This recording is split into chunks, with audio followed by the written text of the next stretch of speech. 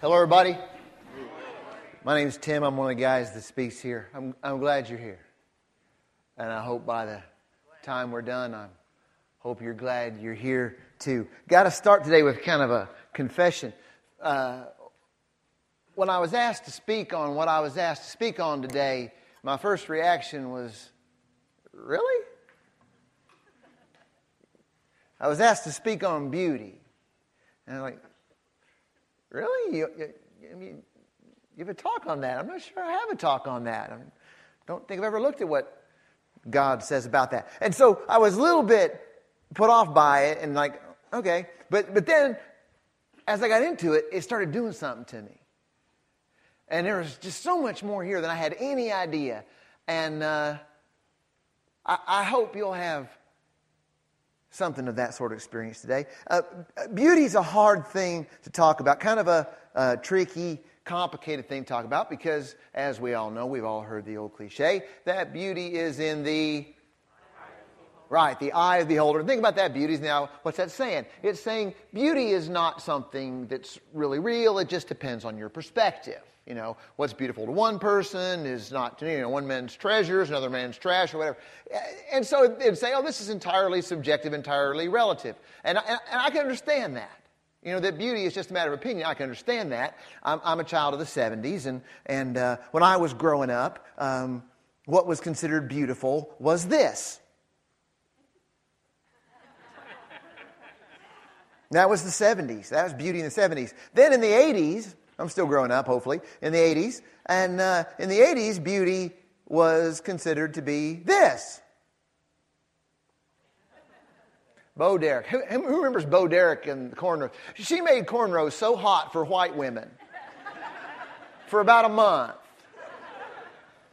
But then the 90s came. And I believe that the 90s gave us the true, ultimate, objective, undeniable, inarguable depiction of what beauty truly is, because the 90s taught us that what beauty really is this. Leave that up a second. That's beautiful right there. I don't care who you are. Now, Bulls are doing okay this year, but I miss him so much. That's beautiful right there. So on the one hand, beauty is this subjective thing. But on the other hand, maybe there's a lot more to it than that. And here's some things that beauty and beautiful just might have to do with wherever you're at in your life today. For starters, I really believe that beauty is something that can draw you to God. And when I say draw you to God, I mean if you're somebody who has always struggled with believing if there really is a God. Now, I have my doubts. There are plenty of times where I say to myself, maybe whoever says that is right, that this is all just a random collection and collision of atoms and molecules, and maybe there is... That thought crosses my mind and troubles me from time to time.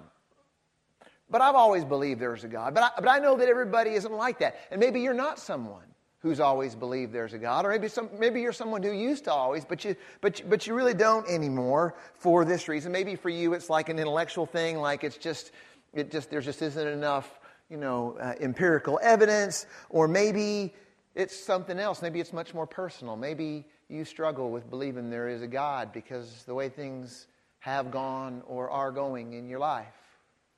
There's just so much hurt and so much disappointment and so much pain that it makes it really hard to believe that there is a God at all. And if that's where you are, I really believe beauty can help. One of my favorite books is by this guy by the name of Timothy Keller. He wrote this book called The Reason for God. And he's a pastor in New York City in Manhattan, which arguably is as skeptical a place spiritually as there is in our country, skeptical about everything, including the existence of God. And listen to what he says. This is kind of a long quote, but stick with me because I think he's got a point here. Listen to what he says. He says, if there is no God and everything in the world is the product of an accidental collection of atoms, if we are the product of accidental natural forces, then what we call beauty is nothing but a neurological hardwired response to particular data. You only find certain scenery beautiful because you had ancestors who would find food there and survive because of this neurological feature, and now we have it too. And then he says this, but in the presence of art or great natural beauty, our hearts tell us another story. What is evoked in these experiences is more than feelings. It is appetite or desire. And this desire is a clue to the reality of God. We have a longing for joy, love, and beauty that no amount or quality of food, sex, friendship, or success can satisfy. Isn't that at least a clue that this something we want exists? This unfulfillable longing for beauty qualifies as a deep, innate human desire, and that makes it a major clue that God is. I mean, what he's saying is, what if when you see a landscape that's beautiful, or hear a piece of music that's beautiful, or see a person smile that's beautiful, and something in your heart just goes, wow. It's like, whoa, that is just beautiful. What if that experience in and of itself is a clue that God is? And what if your experience of beauty can tell you that faith in God is not just some blind, superstitious leap for people who are prone to believe? What if your own personal experience of beauty is a clue that God is? Another one of my favorite books is a book called Simply Christian by he's an English he's an archbishop in Great Britain, N.T. Wright, and he wrote this book called Simply Christian, and he doesn't call beauty a clue. He calls beauty the echo of a voice. I really like this. Listen to what he says. He says, the beauty of the natural world is the echo of a voice. Christianity says it is the voice of the Creator, echoing off the mountains, murmuring in the sunset, crashing in the waves. It is His beauty we see reflected in 1,000 faces and forms. So that's how two best-selling authors put it. One person calls beauty a clue to God. Another calls beauty the echo of a voice. Here's how the best-selling book of all time puts it. Since the creation of the world, God's invisible qualities, His eternal power and divine nature have been clearly seen, have been made visible, being understood from what has been made. Now that's a pretty short verse right there, but it's saying something pretty profound. It's saying that God wants us to not just merely exist. He wants us to revel and delight in beauty. And if you struggle with believing that God exists at all, beauty can be a clue that He does. Beauty can be the echo of a voice saying, I'm here. Beauty can draw you to God. And most of y'all I don't know. I don't know what you're going through. I don't know how you're wired up intellectually or spiritually or whatever. But maybe, just maybe, it's no accident that you're here today. Maybe, just maybe, it's no coincidence that we're talking about what we're talking about today. Because as hard as things are to understand, and as hard and painful and ugly as life can sometimes be, you can still have reason to believe that God is, because you know what it's like to see or hear or experience something and go, wow, that's beautiful. So beauty can draw you to God. But a lot of us would say, well, I don't really struggle with that. I've always believed there's a God. I don't really struggle. I have my doubts occasionally about this or that, but I've always basically believed there's a God. Well, if that's where you are, I think beauty's for you too, because I think beauty can not only draw you to God, I think beauty can draw you closer to God. Let me share with you one person's story that I have permission to share because, well, it's on the internet and you can find it too. I found this in somebody's blog. See if you can relate. Quote, I was baptized in Catholic church, grew up in Catholic church, got married in Catholic church. I've always been in church. I haven't always been a church every Sunday person, but I've been to a lot of church services over the course of my life. I spent so much time going through the motions and the rituals that I never really understood the Bible or got to know God. Standing, kneeling, and sitting over and over again was distracting me. While I am there, I am usually thinking about not being there. Caught you, didn't I? There's so much that I don't know about God in the Bible. I used to think that God had to happen between 10 and 12 on Sunday morning. Now I know that getting to God can be done in my own simple way. And one of those simple ways is to intentionally seek beauty. I go to a church, but I also intentionally go to a park near my house where there's a quiet pond and a simple bench. I go there not just to relieve some stress and get away from it all. I go there to be closer to God, especially around sunset. As the red and yellow and orange and magenta hues fill the sky, they reflect on the surface of the water, and it's beautiful. And it helps me get out of the complexity of my messed up life and into the simple reality that there's a God who loves me and who makes beautiful things out of oxygen and hydrogen and all sorts of things just for me to enjoy in His presence. I intentionally seek out beauty because I want to get closer to God.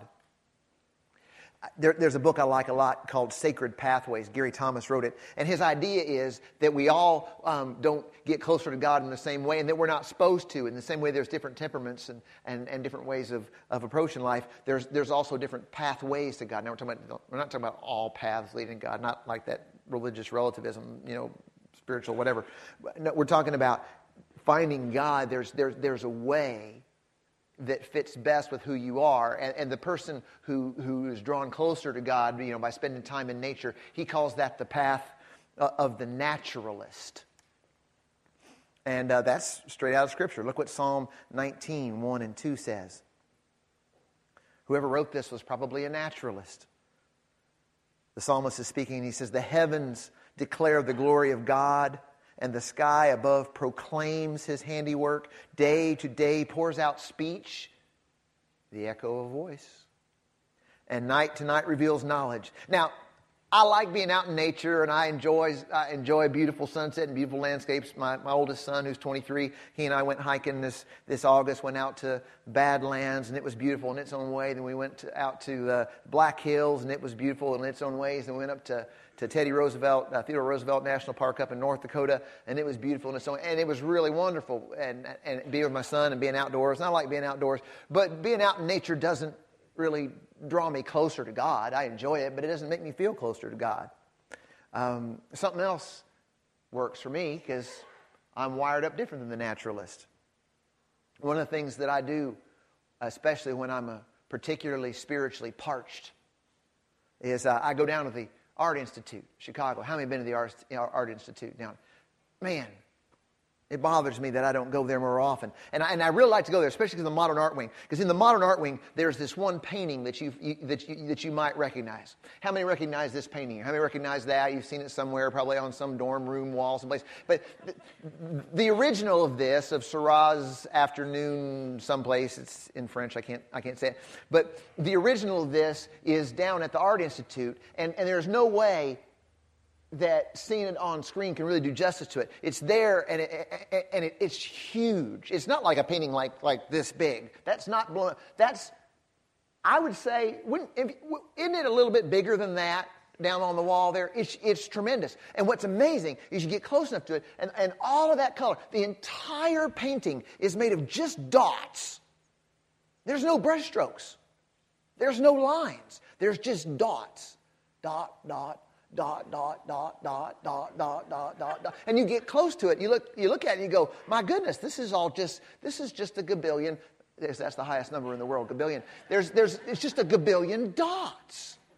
And it's the color and the texture and the depth of field, and it's so incredible, especially the monkey in the foreground. This little monkey down there, it's a monkey made out of dots. And I stand in front of that painting, and it does something to me. It's not just artistically impressive. It's like, well, I don't know if that Seurat guy believed in God or not. But man, God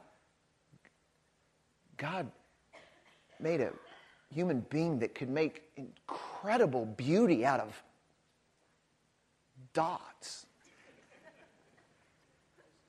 It does something to me. Draws me closer to Him. See, beauty can only draw you to God. It can draw you closer to God. And maybe, just maybe, the reason you're here today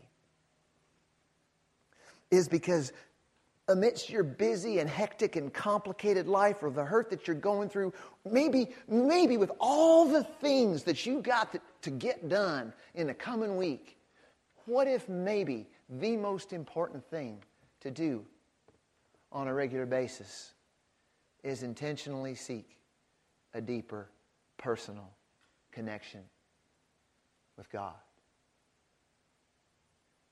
And maybe you're here today because God's saying, hey, whatever you find beautiful, whatever does something to you, let me allow me to let that connect you to me.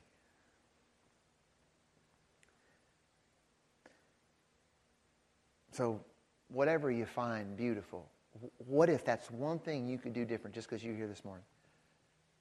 Sometime this week, maybe on a daily basis, you're going to intentionally seek out beauty. Not just for the aesthetic experience, but because beauty can draw you closer to God. Maybe that's why you're here today. So beauty can draw you to God. Beauty can draw you closer to God, but even more so, I really believe that beauty can take you to a whole new place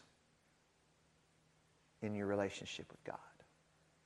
A whole new place. Here's what I mean. I want to say something that I think if you'll take it in and take me seriously, it'll probably bother you a little bit. Did you know that according to God, you're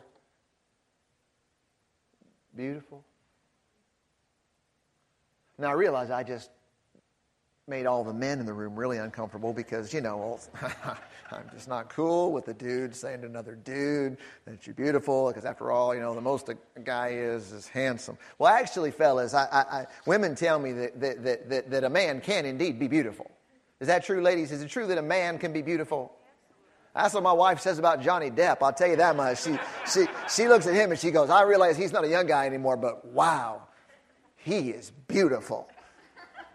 But when I say that according to God you're beautiful, I'm not talking, fellas, about physical beauty per se.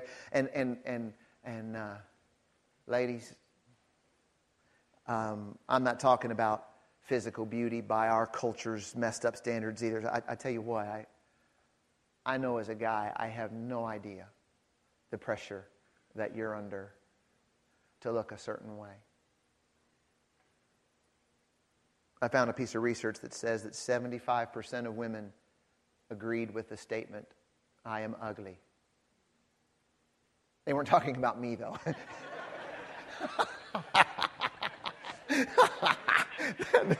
would have been even more depressing. No. About themselves. 75% of women say that they see themselves as ugly. And no wonder, because in our culture, if you don't have a certain kind of figure and a certain kind of teeth and lips and certain kind of hair and clothes and eyes and certain kind of body parts that I'm not supposed to mention because we're in church, then you're not beautiful. I have 3 stepdaughters, blended family, 3 stepdaughters. My oldest stepdaughter's 23, the middle one's 17, the youngest just turned 10 on Friday, and by cultural standards, I think anybody would say they're really beautiful girls. I mean, physically they're beautiful girls. I can say that and not be weird because I'm just saying. And I thought that, oh, it must be so nice to be beautiful because, where we go places and they get lots of compliments about their appearance, and, they have, they look the way they're supposed to look in our culture. And I thought, it must be wonderful for them that they don't have the burden of not being beautiful. But my experience after having been married to their mom for about the last 5 years and living in a household full of girls for the first time in my life, having raised 2 boys myself, is they don't experience any peace from the fact that they happen to have just naturally, what is considered beautiful. It's a burden. It's a burden to them. Am I always going to be beautiful? Who's going to be more beautiful than me? Am I going to be beautiful enough? When what if my hair isn't right? What if my makeup isn't right? What if my clothes aren't right? And here's these 3 very beautiful girls, but they're plagued by our superficial, messed up cultural stereotype of physical beauty. So obviously when I say to the women in the house today that according to God you're beautiful, I'm certainly not talking about according to cultural standards. Here's what I mean. See, there's this famous part of the Bible, and you might have heard of it or seen it if you've been around church much. It's Psalm 139, and it goes like this. The psalmist is speaking to God and says, "For you, God, created my inmost being. You knit me together in my mother's womb. I praise you because I am fearfully and wonderfully made." How many have heard that phrase before? Fearfully and wonderfully made. Yeah, it makes it onto a lot of refrigerator magnets and things like that. I praise you because I am fearfully and wonderfully made. Your works are wonderful. I know that full well. We've heard that before. That's the part of Psalm 139 that gets quoted a lot. But there's another part of Psalm 139 that I think just, as good as that is, that just takes it to a whole nother level. Look at these other verses from Psalm 139. These is verses 17 and 18. Look what it says. It says, God, how precious are your thoughts about me, O God. They cannot be numbered. I can't even count them. They outnumber the grains of sand. They're more than all the grains of sand and all the beaches of the world. And when I wake up, you are still with me. Now stick with me, because there's an interesting thing here. Some translations of the Bible, where it says there, how precious are your thoughts about me, O God. Some translations of the Bible say, how precious are your thoughts, O God, to me.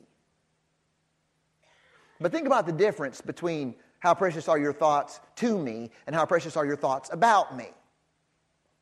Big difference in that one little prepositional thing. In fact, in the translations that say, how precious are your thoughts to me, there'll usually be a little asterisk, and there'll be a footnote, and then at the bottom it'll say, or toward me, or about me. And here's how I know, in my opinion, that how precious are your thoughts about me, O God, is the better translation. Because when it says I can't even count how many thoughts you have about me, they outnumber the grains of sand. And see, the only way that last part, when I wake up, you're still with me, makes sense. That doesn't make sense unless the psalmist is saying, how precious are your thoughts about me? Because think about it. When it says, how precious are your thoughts about me? You have so many thoughts about me. When I wake up, you're still with me. Here's what it's saying. I'm going to tell you a deep mystery that has truly just changed my life. Last night, while you slept,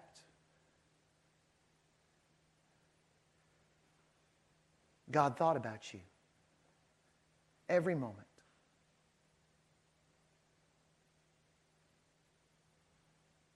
You matter so much to Him. You are so beautiful to Him.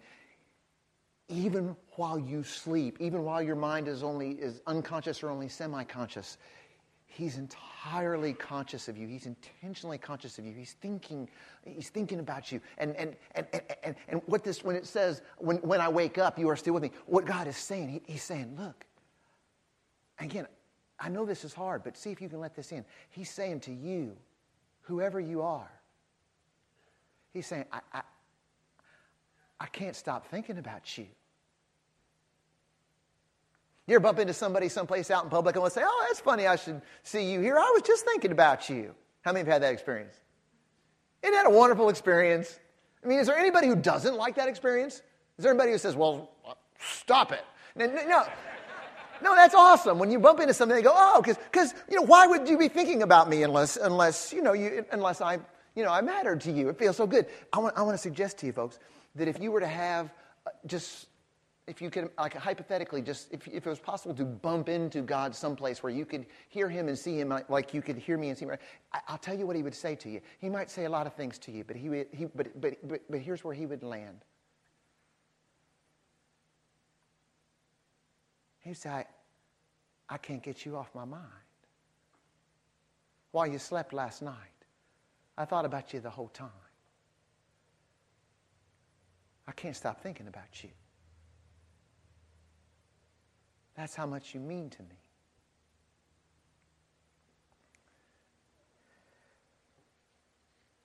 Now I know what somebody's thinking. They're going, no, that's just, some, weird preacher talk because, in God's eyes, I am not beautiful. God knows the truth about me. God knows what I've done. He knows how messed up I am. He knows my sin, and sin is ugly. And He may love me, and He may forgive me, but I'm not truly beautiful to Him. Well, and I understand that feeling, because sin is ugly. If everybody in this house knew me well enough, if everybody in this house knew me like God knows me, now there's plenty of ugliness in me. But I'm here to tell you this morning in Jesus' name, you are not your sin. You are not your flaws. You are not your fallenness. Beauty is in the eye of the beholder, and that's okay, because the only beholder that truly matters, in His eyes, you are beautiful to Him because you're His.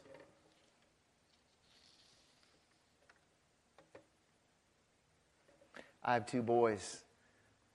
They're 23 and 21s in grad school down in North Carolina. The other's in college at Southern Illinois University. Any Salukis in the house? Yeah. Yeah. Thank you, both of you. And you know what? My boys may not have awesome hair and gun show biceps and however many pack abs you're supposed to have these days.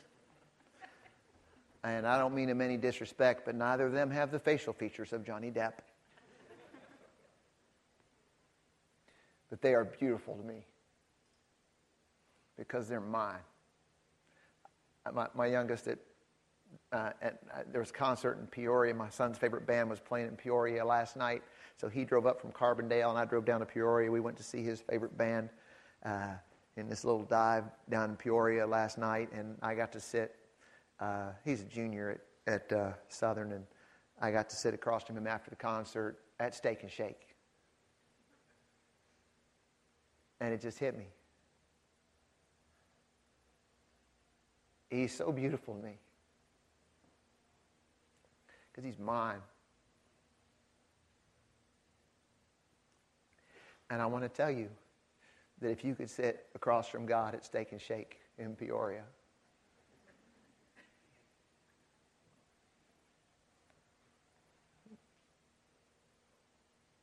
how I felt about my son last night is how the God of this universe would feel about you. And that can take you to a whole new place that's free of guilt and shame and free of the fear that you're not good enough or that you're not doing enough for Him. A place that's free of the nagging feeling that you've messed up too much. It can take you to a place that's free from self-hatred and self-loathing and self-medicating and self-injury and self-satisfaction and self-absorption and self-righteousness. It can take you to a whole new place of security and peace and confidence and purpose and purity and holiness and truly God-given, Spirit-breathed intimacy with God. Because if beauty is in the eye of the beholder, that's okay. Because in the eye of the only beholder that ultimately matters, He can't stop thinking about you. because you're His.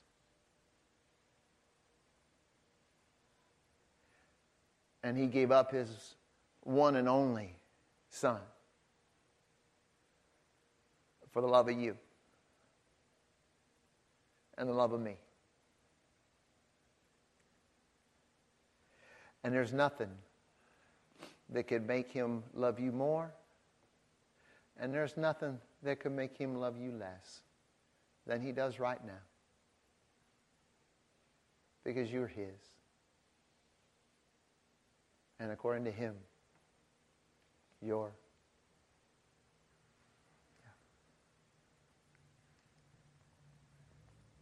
Let's pray. God help us. It's hard. How could this possibly be true? The universe being as vast as it is, and me being as small, both physically and personally in some ways. Such a small person in so many ways, and yet I matter that much to you. Oh God, help us believe it's true. Help us know that you didn't just say it, you proved it in Jesus. We need you. We need you. We need you.